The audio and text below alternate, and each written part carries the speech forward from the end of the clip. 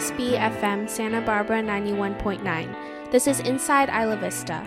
I'm Jennifer Yoshikoshi with KCSB News. This is the show that shares what's happening in and around Isla Vista and the UC Santa Barbara community. On tonight's show, we have some move-out tips. Spring quarter just ended for UCSB students and summer break has started. That means that many students in Isla Vista are moving out of their apartments this month. Moving out and moving in can be a stressful process, but today we'll hear from Ron Perry about what tenants should look out for when they're moving out of their apartments. Ron is an attorney and also UCSB's Student Legal Services Advisor for AS and Isla Vista Tenants Union. Throughout the show, we'll get to hear about topics such as what you should look out for in your lease when you move out, what to do when you have troubles with your landlords, and many more important topics that you should know during move-out week. Now you'll hear from our guest, Ron Perry. I'm Ron Perry. I'm the attorney that acts as the student legal advisor for the Isla Vista Tenants Union and at the Legal Resource Center, both Associated Students programs. And what are some key aspects that tenants should be prepared for when they're in the process of moving out?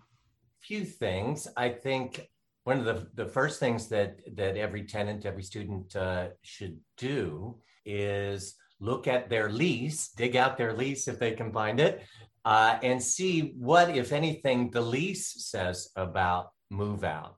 A lot of times landlords will have language in the lease that says what the landlord's expectation is at move out time in terms of cleaning and repair of damage and things like that. So looking at your lease, being sure to ask the landlord for a pre-move out inspection of your place. This is something that is very good for tenants. A lot of tenants don't know that they even have this right. In California, it's relatively new law, but what the law says is that the landlord is supposed to advise the tenant of this opportunity for a pre-move out inspection that's supposed to take place in the last couple of weeks of the tenancy. And so the tenant needs to contact the landlord and say, yes, I'd like to have that pre-move out inspection. Here's a good time. And landlord and tenant are supposed to try to agree at a good time to do this inspection. Then the landlord comes out, or the landlord's representative comes out and does a walkthrough of the place. And so the landlord goes through the unit with the tenant. And then at the conclusion of this walkthrough is supposed to give the tenant a written list of the potential deductions from the security deposit, either for cleaning or for damage. That way, the tenant knows what deductions might be made, and the tenant can address those things themselves instead of having the landlord take the money out of their security deposit. And there's a real problem in Isla Vista with landlords taking money out of people's deposit that is not authorized by law. And some of the biggest property management companies that rent places in Isla Vista get away with taking thousands and thousands of dollars from students. And it's the students' money. We sometimes forget this is a deposit. It's not the landlord's money. And the law is very favorable for tenants here. The landlord has to justify, if it goes to court, any deductions that they made from the deposit. And one of our goals at the Isla Vista Tenants Union is to try to educate tenants about what their rights and their obligations are, and to assert those rights when they get their money taken from them, to push back. Because until we do that, until we as tenants call these landlords on these practices, it's just going to continue forever. And so that's why we're always available. We do webinars. We've just done 3 webinars on move out, and always very happy to talk with students about this issue. And then if they are required to actually have to take their landlord to small claims court to get their own money back, we're very happy. Small claims court is not that difficult. A little training on how to avail yourselves of the court's processes, that's one of our favorite things to do.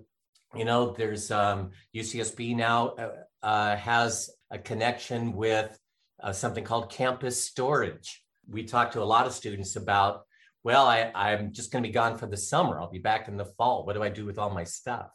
Well, that's one option now that we're aware of.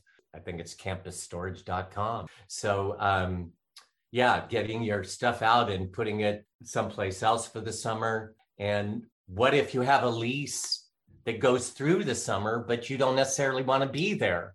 You have something else to do during the summer. What about that period? A lot of people want to know about subletting. It's important to, once again, look at your lease and see, what does the lease say about subletting? Many leases we see in Isla Vista prohibit subletting. It's just one of the rules. It says you can't. Now, frankly, prohibitions against subletting are disfavored in the law and often don't hold up in court, but it's important to know whether your landlord has taken the position that you're not allowed to sublet. And many times landlords, as a way, I think, of discouraging tenants from subletting, landlords don't really often like subletting because it makes them do work. They have to review an application from the subletter. There's paperwork involved. And they'd rather not do that, it seems. And so they put a number of obstacles in the way of subletting, not the least of which is charging exorbitant fees, what I believe are actually illegal fees, in order to grant permission for a tenant to sublet. We're very happy at IVTU to talk with students about the issue of subletting and how to do it the right way. Often it can be a little tricky, and so a little guidance can often be helpful. What else about move out is important?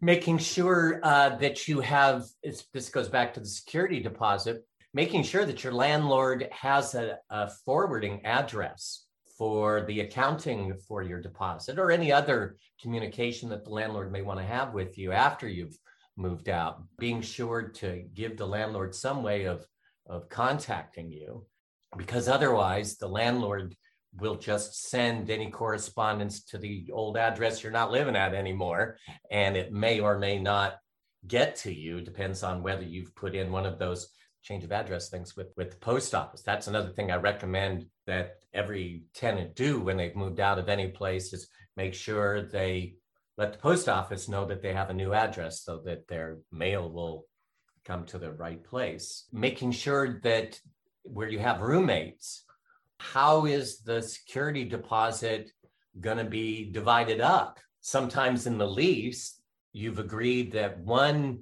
member of your household is going to get the money, and that person will take responsibility for dividing it up. Other times, they want to give, and this is more rare, individual checks to individual tenants. Sometimes what they'll do, and this is really a pain, is when the landlord, they write a check to 4 people, and then that check has to be circulated and signed on the back, endorsed by 4 people who are living, who knows where, they've parted company. And so in order to cash that check, you're going to have to send this check all around. So making sure that you and your roommates have an understanding on what's going to happen, and that each of you has each other's address. Those are a few things that come to mind. There's so much. Yeah, thank you so much. Touching back on the security deposit refund, when can people usually expect to get that back? The law is very clear on this, that landlords have 21 days from the time that you give the keys to them. The giving of the keys to the landlord legally signifies that you have vacated the premises, you make no claim for it, you're not coming back. And so it's from that date, 21 days, that the landlord has to either refund all your money, or if they're not going to refund all of your money, send you an itemized detail accounting of the deductions that they made from your deposit, along with receipts or other documents backing up those deductions. So if the landlord claims, as one landlord claimed, that the cost of putting a new light bulb in was $75, they better have a receipt to show that that bulb cost $75. There's some crazy things we see. It seems like this time of year, the sort of things that some landlords will attempt. Last year, $145 to replace a toilet paper dispenser. Well, you as a tenant are entitled to receipts. And one of the things we help students with, and other IVTU assists not only UCSB students, but all tenants in Isla Vista. One of the things we often help with this time of year and through the summer is what's called a demand letter. So your landlord didn't send you back all your money, and he didn't account for what he took, or what he took was not authorized by the law. A lot of times we see a student being charged for things that pre-existed their tenancy. The landlord can't do that. Or landlord charging for things that the tenant didn't do. Or the landlord charging for what is considered ordinary wear and tear. It's very useful for any student who's concerned about, they've heard that their landlord is fishy about getting their deposit back. Google Civil Code 1950.5. Civil Code 1950.5 is California's security deposit law.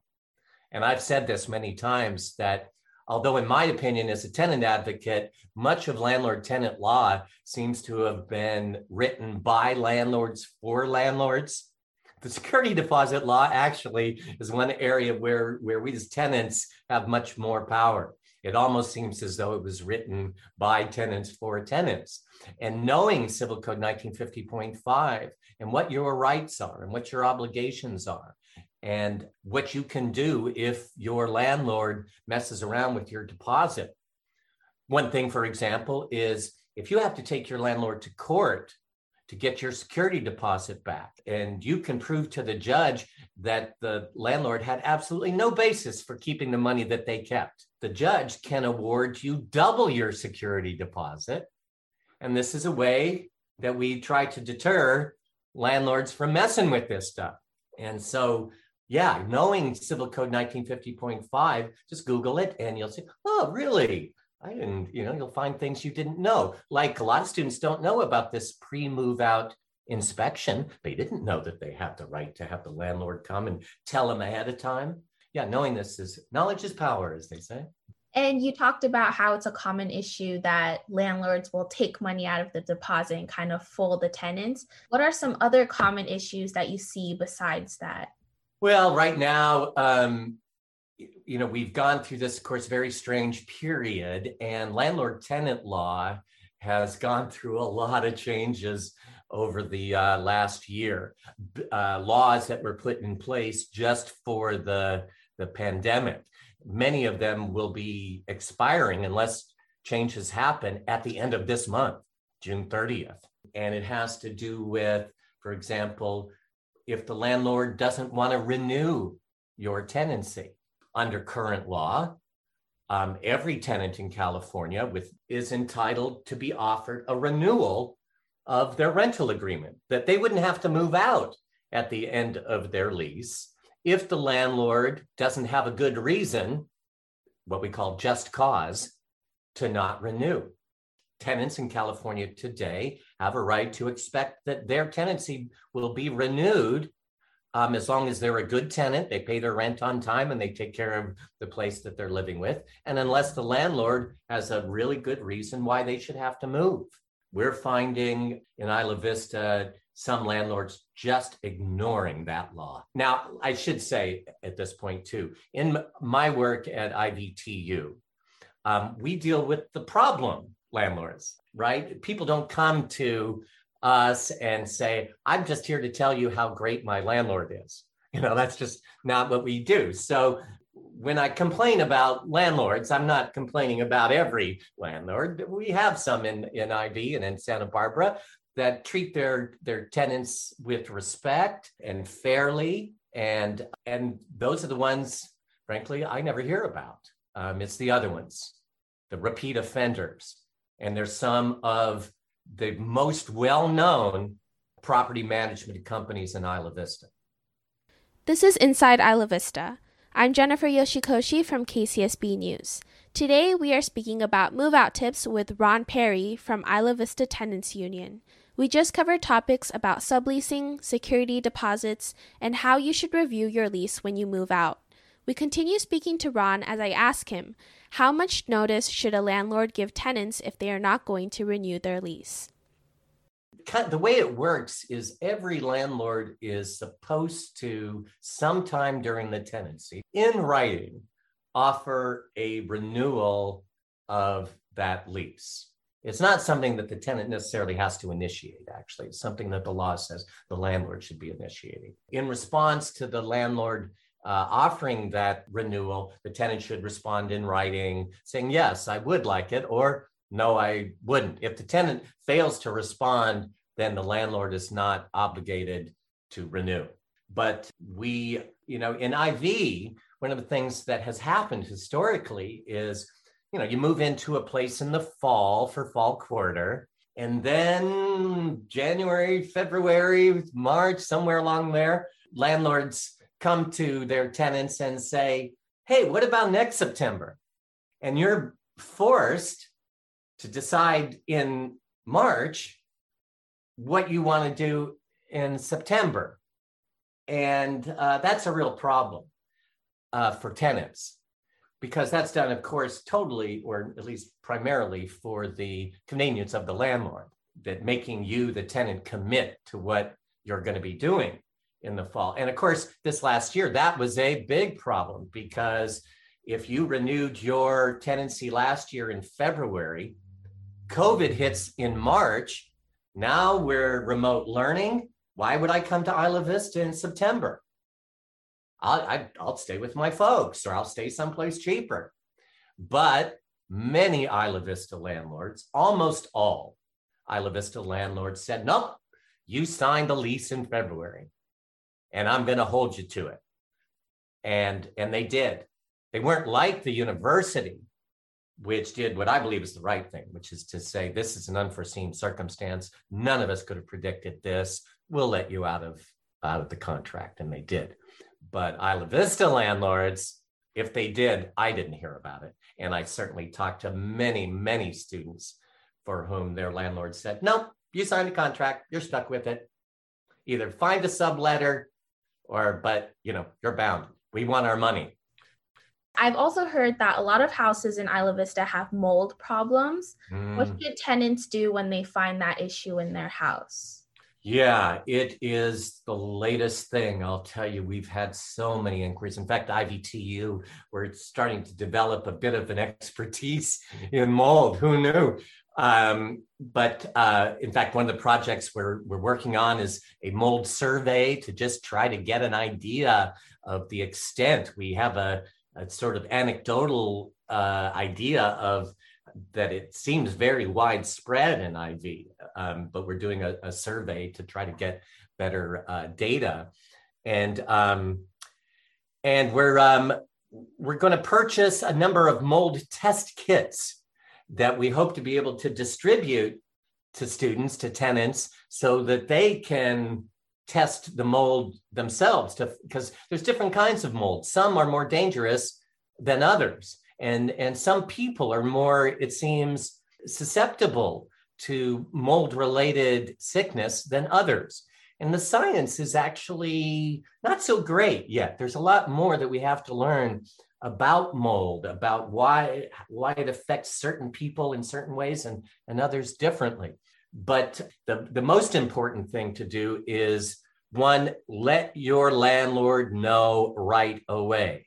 I know that's easy to say, because sometimes you go to a landlord and you say, I have this thing that needs to be repaired, and you don't get the response of thank you for letting us know about it, we'll get on it right away. Maybe that happens a lot. Again, if that's happening a lot, I wouldn't hear about it. What I hear about is the students who come to me and say, I'm afraid to even say anything to the landlord because I'll get a bill. And then I won't want to pay the bill because it's not my fault there's mold. So telling the landlord right away when you discover it. And there are things that one can do as a tenant to minimize mold growing in your apartment. And it's in almost everybody's lease now. Open the windows, you make sure you have good ventilation, turn on the fan if it's a bathroom fan kind of situation. So do what you can as a tenant. But sometimes as a tenant, you can't do anything. Usually the bad molds, the ones we are really worried about, come as a result of things that have nothing to do with the tenant, like primarily leaky plumbing behind a wall, for example, that eventually seeps through the drywall, and you start seeing the mold, or leaks from upstairs. Or a very common one is if around your window, you start seeing mold gathering around the outsides of the window. That's usually because the caulking around the window has deteriorated, and now water is getting. Mold means there's water where water is not supposed to be. And so telling your landlord about it at the earliest possible date. And then you're going to have to do some negotiation with your landlord probably about how the mold will be remediated. Landlords, under current law, don't have an obligation if they bring in a mold person to tell you what that mold person found out. That's something another project that Isla Vista Tenants Union is working on, is to see if we can find a way to compel landlords to tell their tenants what kind of mold they're living with. Under the current law, you can find out once there's a lawsuit, but not prior to that. And landlords we've dealt with are not volunteering to give that information. That's one of the reasons we want to distribute the mold test kits, is so that tenants can find out for themselves, and they won't have to rely on the landlord. Mold remediation, when you've got bad mold, is a very serious and often expensive undertaking. If you've ever seen, after a place gets flooded, the mold remediation people come in these hazmat outfits, and they screen off with plastic, and there's giant fans. And so you want to try to get at the mold before it turns into that. The issues we deal with at IVTU often come up when now this massive mold remediation has to take place, and the tenant has to vacate, either because it's unsafe, unhealthy, or to let the construction people, the remediation people come in to do their work. The tenant, most times, is going to be entitled to a few things: that the rent will not be owed for that period of time that the place is uninhabitable, that they've had to move out. If the reason that the place has mold is the landlord's failure to properly maintain their plumbing, or to make sure that the caulk around the window is sound, and so it's not the tenant's fault. The landlord is negligent, and that's why the mold exists. That landlord should be paying to put that tenant up someplace if the tenant needs that, and any other direct expenses that tenant might have as a result of the landlord's failure to maintain the premises in habitable condition. If a tenant gets sick from a harmful type of mold, what's the landlord obligated to do for them, or is there any obligation? Yeah, under California's what we call the warranty of habitability, I think it was in the 70s, is when California was the first state to determine that landlords have an obligation under the law to maintain the premises in habitable condition. Their failure to do that the tenants have certain remedies available when their landlord fails to maintain the premises in habitable condition. And that can include if the tenant gets sick as a result of something that the landlord has failed to do, that the landlord is supposed to do. It becomes a personal injury case like other personal injury cases. If you're sick because your landlord was negligent, well, you have a right to sue. You have a claim against that landlord for the physical effects of living in that unsafe, unhealthy environment. And that can apply, mold isn't the only, sometimes we don't see it much anymore, but lead paint in older places, lead paint is chipping off and people are breathing this and stuff. It can be especially dangerous to children. Asbestos, still from time to time, we see where tenants are exposed to asbestos because the landlord failed to maintain the premises in habitable condition. And those turn sometimes into personal injury lawsuits. And just to kind of wrap it up, where can students and tenants find resources for when they're having issues with housing and landlords? Well, of course, us, the Isla Vista Tenants Union, you can make appointments with me or my colleague, Robin Unander. Right now, we have students who are acting as what we call move-out ambassadors, who are talking with students about the move-out process. So going to ivtu.as.ucsb.edu, and you can make an appointment with one of us. The Community Housing Office, UCSB Community Housing Office, can be very helpful, especially in talking directly with Isla Vista landlords with whom they've developed a reputation. And then a lot of people don't know about the mediator. The Isla Vista Community Services District mediate in tenant versus tenant kinds of disputes. Great resource, especially a way of trying to avoid lawyers and courts and things like that. I think it's always best, and I can say this as a lawyer, try to find an alternative. The legal system is imperfect, of course. It's made up of human beings. And so if there are perhaps better ways to resolve disputes between tenants and landlords, to contact the mediator, you go to ilavistacsd.ca.gov, Isla Vista Community Services District.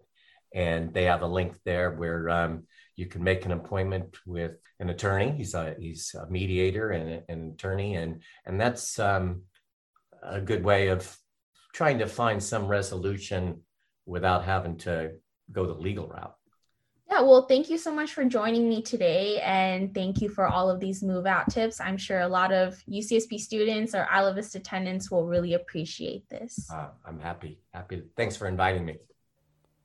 That was Ron Perry, an attorney and advisor for Isla Vista Tenants Union and AS Student Legal Services Advisor.